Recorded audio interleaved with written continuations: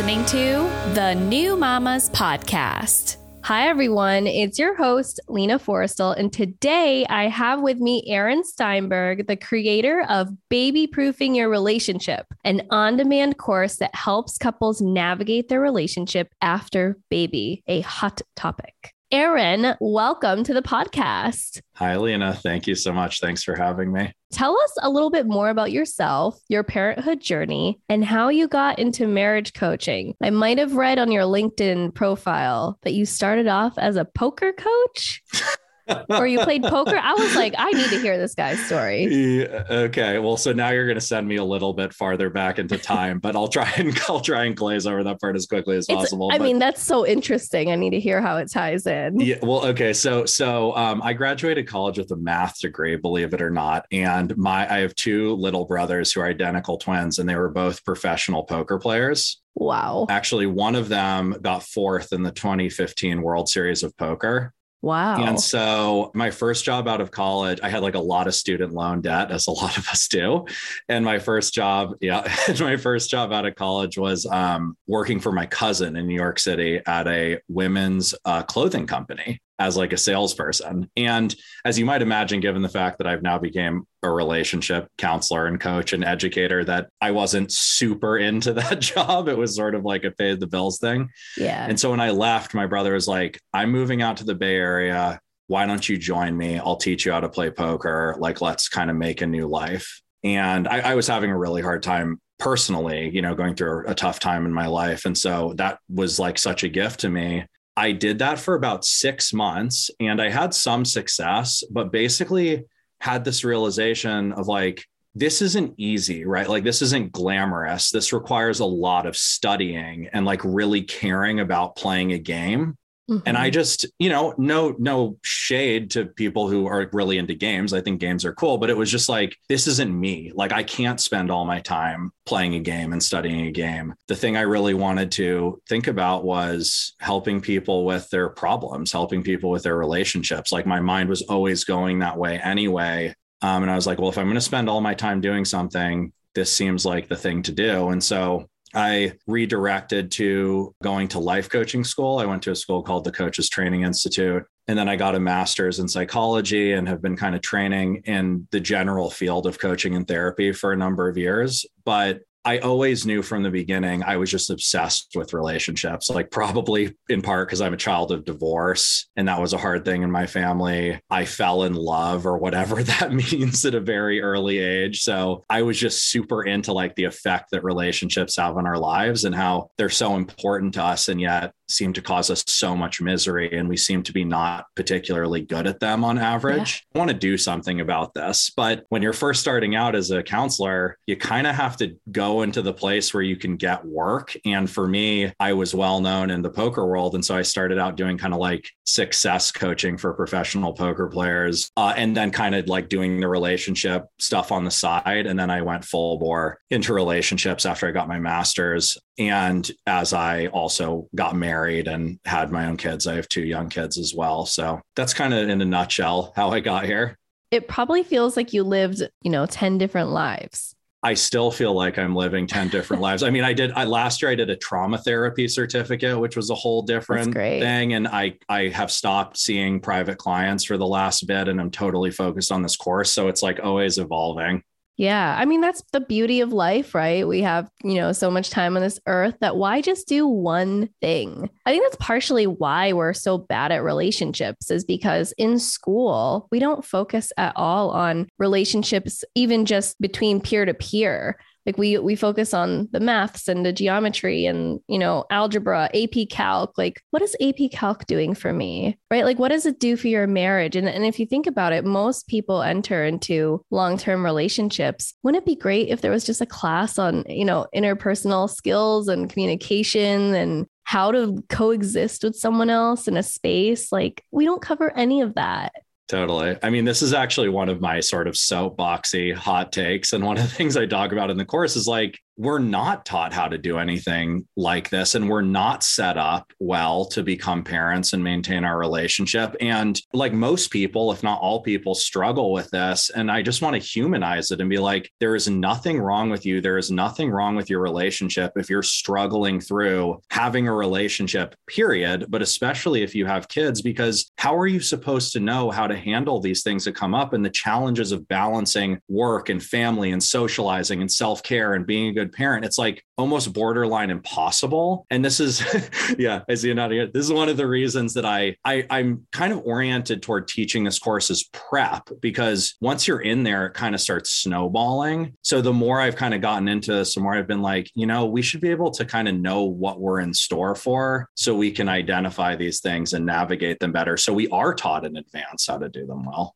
That course seems like something that really should be offered. Like, so when you get pregnant, they talk about the Lamaze class. Lamaze, yeah. Did I wow, yeah. Lamaze. Oh my gosh. My son is 2. So it's been 2 years, but I feel like you just black out and forget everything. Totally. But I feel like a course like this should really be talked about and offered with all those programs, because if there was one thing that I took away from the hospital that my husband and I took away, was one nurse that pulled my husband aside and said, she's going to be weepy for the next probably 6 weeks. So don't worry if that's what happens. And even just that little nugget of advice was so valuable for our relationship, because it just explained a lot of my behavior, just in general. We talk about the health of the mother, we talk about the health of the baby, super important, definitely. But the partnership, the strength of the partnership really is vital to the mother's health, just having that support. And then also just to the health of the baby. It's very interesting, this whole thing. Yeah. I mean, it's so true. I just got done reading the book, What Happened to You by Bruce Perry and Oprah, which is a book about trauma. And I mean, it's like a pretty well validated thing at this point that the quality of the relationship affects the healthy development of the child. And so it's sort of all one thing, right? I mean, your relationship on its own matters, your own well-being matters. And obviously one of the things we're most concerned about as parents is the health of our child. And it's easy to kind of compartmentalize those things and be like, oh, it's okay. They're going to be fine. And they will be, right? I mean, obviously they're single parents that raise great kids, but it certainly helps, a lot if you can have a healthy environment for the kid to develop in. Oh yeah, absolutely. And especially if maybe you've come from a household where the modeled behavior wasn't so positive or something that you want repeated and that you actually want to change, just doing it differently. That's really what you were like, let's try this differently, because I came out kind of fucked up. So yeah, I fall into that category.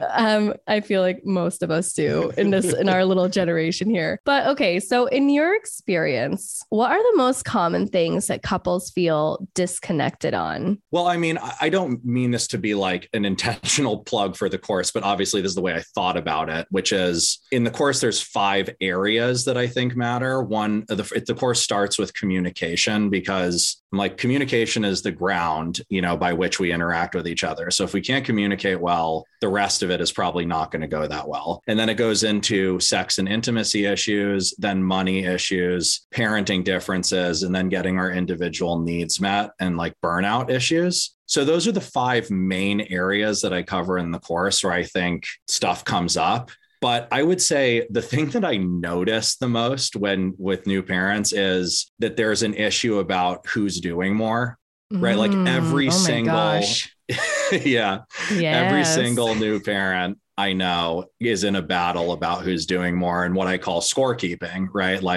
Well, I did this much of this and you did this much as this. And I think we have to call a spade here. I would say the biological mom, more is on the biological mom at the beginning. That just is true, right? I mean, there's no way around that. You carried the child, gave birth to the child, or maybe breastfeeding the child. And I think there's kind of an inherent unfairness to that. But obviously, I think it goes beyond that, where there's issues that arise with other things that we do have more control over in terms of fairness. And both people feel like they're getting the short end of the stick. Either, I'm not being supported with doing the things that I want to do or taking care of the kid well or having time to myself or whatever. And then another partner might not feel appreciated for their efforts or feel like they're, being seen as doing a good job or that they feel kind of alone. And it's so easy for disconnection to arise because there's so much dividing and conquering that has to happen, where you're not in each other's worlds very much and you're not seeing the weight that you're each carrying. And then you're just kind of like, I think I'm doing more. I think I'm carrying more of the family system.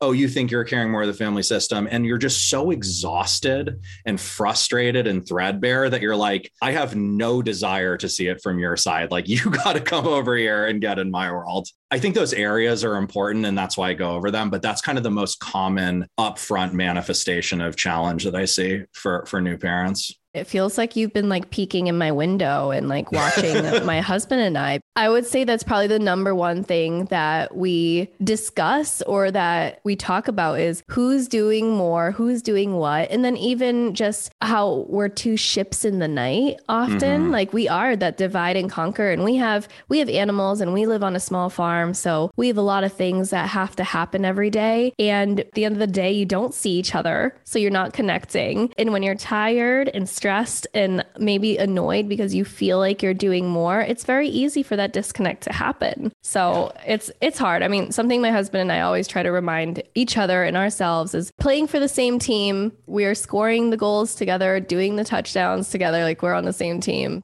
That's really beautifully said, because this is one of the ways I see this going wrong is when you start a relationship, like part of being in the honeymoon phase is this feeling that like, we're now a unit, we're doing life together. All the things that excite me, I want to share with you, right? And I want to know how you think about life. Like we are now turned facing the world together, walking forward. And I think as relationships go on, and especially as you have kids, it can start to feel like that your partner's actually inhibiting you from having the life you want or inhibiting you and your child from having what they want. And that can get really gnarly. And so just that fundamental turn that you're talking about of reminding yourselves like, wait a minute, we are on the same team. Fundamentally, we want the most well-being for each other, ourselves, our family, our child. That's what all of this is about. And if we're looking at it from that lens, like, how can we reorient what we're talking about or make changes in how we're doing things? Like it makes a huge difference, I think, to keep coming back to that. Yeah, it's never going to be equal 100% of the time. And there will be seasons where you might have to pick up more. And there will be seasons where your partner has to pick up more. And that's just the peaks and valleys of how your work life or your personal life or your social life works. So that's why it is important to be on that team mentality, because just like, I guess, on a soccer field, or I'm not really a sports gal, but I imagine if one teammate is down, you tap out and the other one taps in, and that's how it works. Totally. Absolutely. Yeah. I think that zooming out and like seeing the big picture of, yeah, you might be doing more of this thing in this exact moment, but like, let's make sure that we have as much equality as we can in the long run and big picture. If there's nothing we can change right now in a literal sense is such an important way of looking at it. When these disconnects are happening, it's very easy for then the romance of it all to kind of slip away, especially like I was saying, and I know I'm not alone in this, that when you're ships in the night and you're dividing and conquering, it's hard to, if you don't have a connection, to then take it to the next level and have that romance. After having a newborn, and where most couples are in that survival mode, how do you start to bring the romance back into the relationship? Yeah, it's such a good question. And I think there's a lot of different answers to it and that come at different times. I mean, first of all, I just think at the very beginning, and you had said this to me offline, that, you know, there's things that, in my opinion, it's kind of weird for me to be saying this, but I think it needs to be said. Like, you know, I had no idea about birth injuries before I had a child, right? There's something weird about that to me, that like, I'm not even aware of this massive rite of passage that my wife is going through. And I happen to be me, right? I'm like a trained therapist. So I'm like, wow, my wife's name is Liz. I'm like, wow, Liz, like I bow down to you, like utmost respect for this, you know, like whatever you need, you know, but I mean, I doubt that a lot of people are necessarily taking that view or even aware enough to take that view, right? So at the beginning, there is this weird balance between like respecting the sort of intimate distance that has to be the case, right? Especially because our identity has changed and, you know, there's our bodies changed and also our identity has changed. So we're like consumed by the new parent identity and consumed by the new parent responsibilities. And that's not that sexy,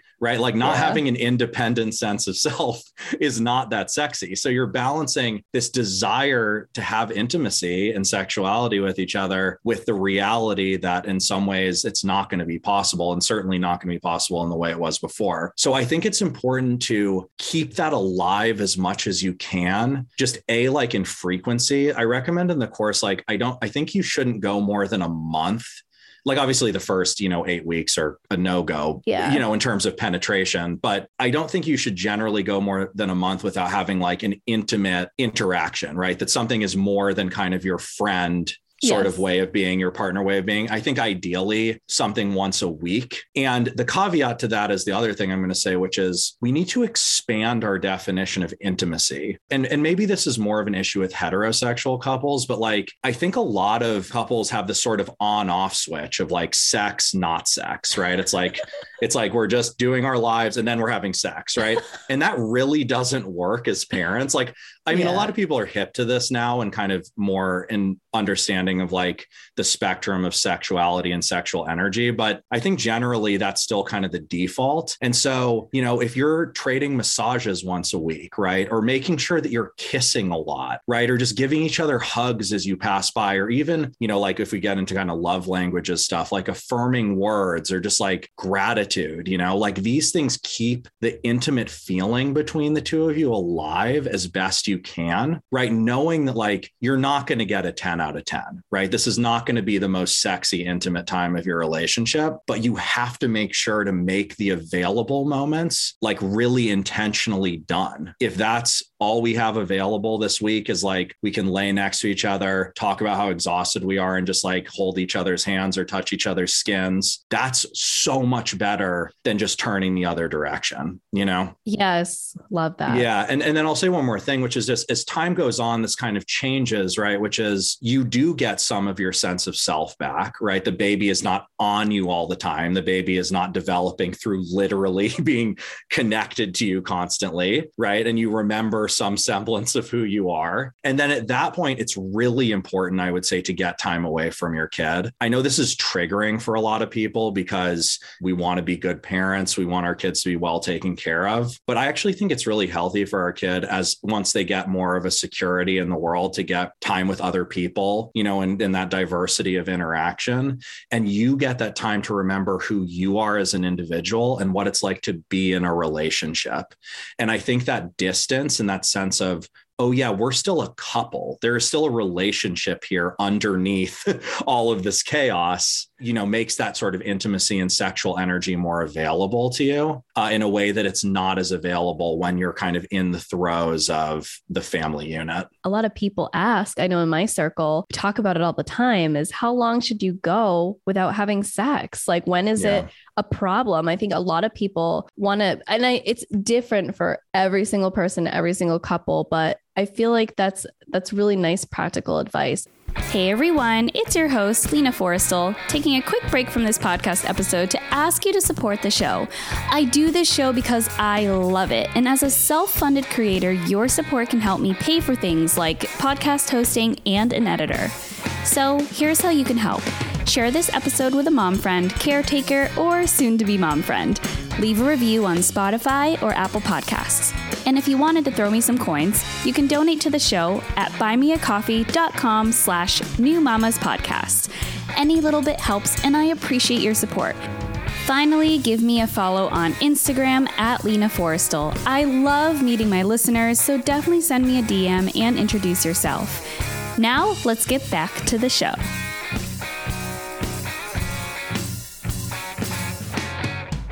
You were saying, like, expanding the definition of intimacy. It's not just penetration. It's not just sex. Like, it's other stuff. It's play. It's finding pleasure with each other in different ways. And Esther Perel, he says foreplay begins like the moment sex ends. So basically like just always being in this sort of foreplay state with your partner. And that's kind of like what you were talking about, is making sure that you're kissing and you're hugging and you're being playful with each other. Yeah. Yeah.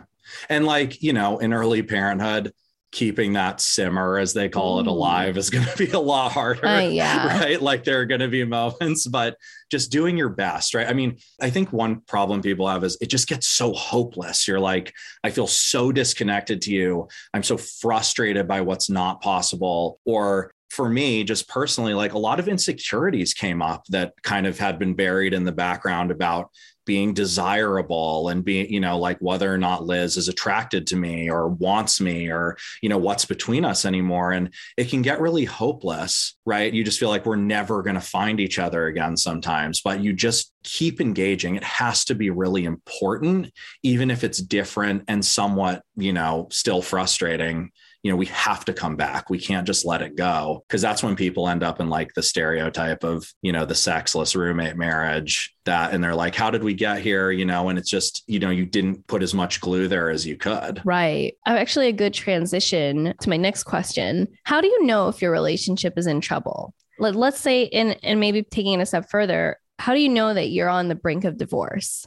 There's actually a very simple answer to this. Believe it or not, which is basically, well, I could say it John Gottman's way, who's, you know, the world's foremost relationship researcher, which is basically, you know, when his four horsemen are present, which are stonewalling, defensiveness, contempt, and criticism. What he calls contempt is basically where your issues with the person become about who they are as a person, as opposed to what they're doing. This is actually my definition of resentment, which is that resentment is a negative character judgment of your partner. And so what happens for people when they're in a bad place is there's this circular reinforcing negative feedback loop that happens where, you know, like a very common one is like, you're too needy and you're too distant. Instead of going, hey, you know, when you are on your cell phone, when you're having dinner, like I'd rather we were connecting or whatever, right? That becomes, you're too distant. You're a selfish person who doesn't care about my feelings, right? And they're like, it never ends from you. Like you always want something from me. You can never give me any space for my own thing. And the way that these things are dealt with affect each other, right? The more that I distance myself, the more that my partner needs my attention. Actually, in my relationship, this is the reverse. I'm the needy one and she's the distant one. But, you know, the more I need her attention, the more she feels smothered and backs away, the more, you know, I start to feel alone and need more of her attention. And so these judgments of who each other are as people gets bigger and bigger and bigger and bigger. And when you I hear this all the time in my office, right? When you hear people talking like that to each other, you need to be really careful because your relationship is in serious danger. Because what happens is you feel more and more and more and more disconnected from each other, and you're not making any progress forward. Your bids to repair it are getting less and less heard, and it's getting more and more and more angry. Sometimes it's not angry, like forcefully angry, but just kind of like hopeless and distant. And eventually the way that we code this experience is we're not compatible. This actually isn't about compatibility because every couple has some sort of loop that they can get into given the right sort of bad circumstances. But that's how we code it because it's about their personality traits and about our personality traits. So we go, well, we just don't have compatible personality traits. You know, it shouldn't be this hard. I think I could have a better relationship with someone else. You know, we should just call it quits. And you don't realize that what we did was we went from triggering events that were not dealt with appropriately to super triggering narratives about who our partner is as a person, to reinforcing that over and over again, to a sense of incompatibility, to a hopelessness with no other option than to split up.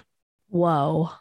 It's like I just feel like I visualized like a snowball and how it really starts as something small and then it just gets bigger and bigger. But that's enlightening. And it's stuff that we should talk about when you're in the thick of survival mode and you're in family building, you're both busy with your careers. Sometimes it's easy to lose sight of your relationship and you just sort of go on default mode. And yeah, some of these, your relationship can fall into trouble if you don't both. It's like a car, right? Like if you're not giving it oil changes and doing all the, I'm using all these analogies that I don't know, sports, cars. But I imagine like my car, if I don't give it an oil change the tires, rotate the tires, whatever you got to do, it's not going to run for very long. It's not going to go the 200,000 miles that you want it to. So I feel like a relationship is kind of like that. Now, how do you build back? I almost said build back better, which isn't that the President Biden plan? I don't know. Actually, that's how do you build back better? How do we build back better? Yeah. So I'm going to answer this question two ways. I'm going to answer it from sort of neutral, like how do you build greater connection? And then I'll answer it from when we've gotten to resentment.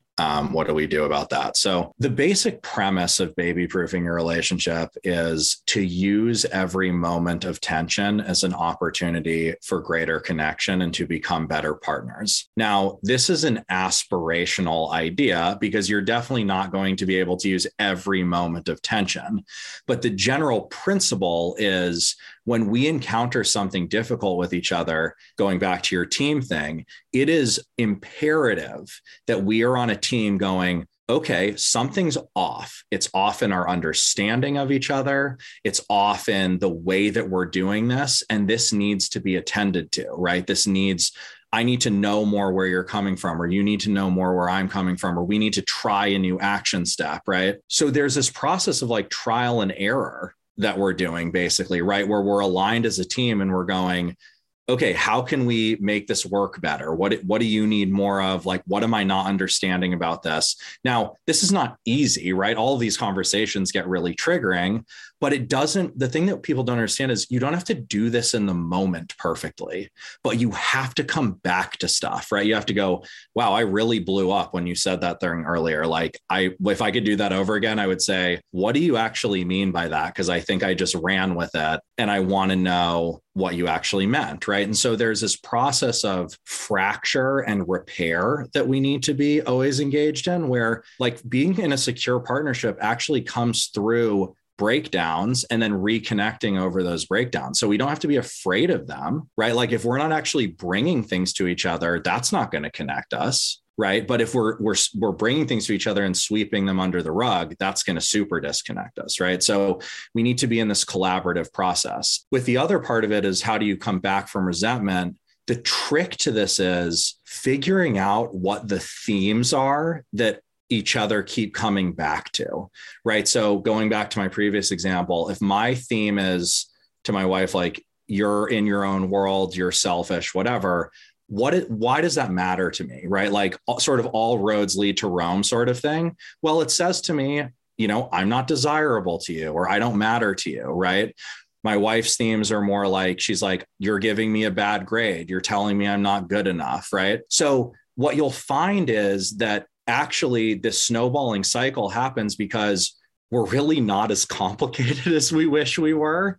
And we just have a handful of things that are kind of our prime fights that we keep coming back to. So when we've ended up in this place where I'm really entrenched in this belief about my wife and she's really entrenched in this belief about me, we need to be like, we need to nip this in the bud. We need to come back and figure out like, what is the set of themes that are snowballing here? And like, how can I understand more what it is that's happening for you? What do you mean by this, right? Like, where do you see me not giving you enough appreciation or giving you a bad grade? How can I reinforce that more, right? And likewise, for her in my direction, how can I make you feel like you matter more? You do matter to me. Something is getting missed here. And the problem that people encounter is we debate each other constantly, right? So my wife's conversation or a partner A's conversation is in competition with my conversation or partner B's conversation. And there's no one's getting anywhere because I keep changing it back to, no, but you don't understand X about me. And she keeps changing it back to, no, but you don't understand this, or you're doing this wrong or whatever. And it just goes infinitely. It's like, in Star Wars, the dark side and the light side hit each other and then just go the other direction. And it happens infinitely. So there has to be this commitment to, it doesn't matter what objective truth is. It doesn't matter if I have actually done 30% more of the dishes than you. It matters that you feel unsupported, that I am contributing to making you feel a certain way that is painful to you. And you're contributing in reverse to making me feel a certain way that's painful to me. And this sucks. Like, let's want to do something about this. I call this separating conversations. Let's separate these issues from each other and deal with each one of them as a valid thing in its own right, and then deal with the other one in a valid thing as its own right. And, one last thing I'll say is this is a practice. This is very difficult to do, right? Like, emotions are high, stakes are high, you're co-parenting, you're with a kid. It's very unlikely you're going to have a perfect, like, wow, that was crazy. I just got so triggered when you said that thing. Let me hear you, right? It's going to go badly. And so this is why I have this whole thing that I really believe in about come back. When you get grounded again, come back and be like, I totally botched that. I want to know how I can better support you or what this is like for you. And you have to get really granular. What's the words I'm using? What's the specific actions? Because we're so off about what it is that's actually making the person upset. Like, this is the thing that always baffles me in therapy is like, we're generally just so wrong about what it is that's actually upsetting the other person or where we got these ideas from. And like, when we hear them, we're like, oh, that's the thing that was bothering you. Right. And we're just so stuck in but I did this, this, and this, and this for you. Why aren't you seeing it? Sort of conversation. Yep. It's never about the dishes. It's never about how you load the dishwasher. Let's be real. Blown away. Number one, love all of that. It's so true. I know that for me, I get really snippy. If I start to get snippy, it's because I need affection. When I don't get affection from my husband, I notice, and I always say, sorry. And I'm like pissed. I'm sorry. I need attention. And I've like been able to at least always communicate that because it's not about the laundry on the floor. It's really that I want hugs and kisses. Yeah. But with the limited time we have left, tell us all about this course, Baby Proofing Your Relationship. Well, first of all, I'm glad what I said landed with you and that it, kind of makes sense in your world as well. Yeah. So I'll do I said a lot of it. I mean, basically, I talk about just this idea that having a kid is very difficult, right? Introducing a kid into your family system is very difficult. There's a lot of challenges, sleeping, not having your own time, space, so on and so forth. And we divide and conquer. We get emotionally disconnected. We don't have the time to repair the issues. New issues arise because of the new dynamics. And that reinforcing feedback loop that I talked about gets really in place and we feel incompatible and we are like, okay, well, we can just grin and bear it and be roommates. We can betray the boundaries of our relationship with affairs or whatever, or we can split up, right? Those are kind of the three ways that we handle things like this. And so I'm like, I hate this phrase, but it doesn't have to be this way, right? Be this way. Literally. And so my operating principle is use these moments of tension as opportunities for connection. And then I tell you how to do that, right? I'm like, here's where the tension's going to arise in communication. Here's how you connect over these things, right? Here's how you have better communication. Here's where it's going to arise. It's going to create distance and disconnection and resentment and sex and intimacy. Here's how you deal with that. And in each pitfall, I have a perspective shift, right? Which is something to think, a principle, which is kind of like a verb sort of operating principle, like do this. In communication, it's separate conversations. And then there's a set of actions. And then you go through all of the modules. And then there's exercises actually where you and your partner talk together, and people love these. They're like super uplifting. It's not like therapy where you leave angry. It's like super uplifting, super guided. It's really beautiful. And then I have all these mini modules on like dealing with in-laws or how to ground yourself when you're feeling ungrounded. You have an in-laws module? I have a mini module on in-laws. Yeah. Oh, that sells the course to me. Awesome. Yeah. So that's it. It's a series of videos. I made it with my friend who produced a couple master classes and is an Emmy nominated short documentary maker. So it's really beautiful as well. That's incredible. I'm going to link everything in the show notes. Do you want to just say the website? I feel like Yeah. There's babyproofingyourrelationship.com. Thanks for joining us this week on the New Mamas podcast. This podcast was created to help first-time mamas everywhere navigate this new stage of life and talk about the honest and the raw moments in motherhood. I'm your host, Lena Forrestal. I'm a working mom by day and a blogger, photographer, and podcaster by mid-afternoon. And as a first-time mom myself, I'm on this journey with you. I hope you enjoyed this episode as much as I did, and if you did, be sure to subscribe and leave a review on your favorite listening platform. You can donate to the show at buymeacoffee.com/newmamaspodcast. Stay in touch by following us on Instagram at New Mamas Podcast and Lena Forrestal. Thanks again, and stay tuned next week for the next episode.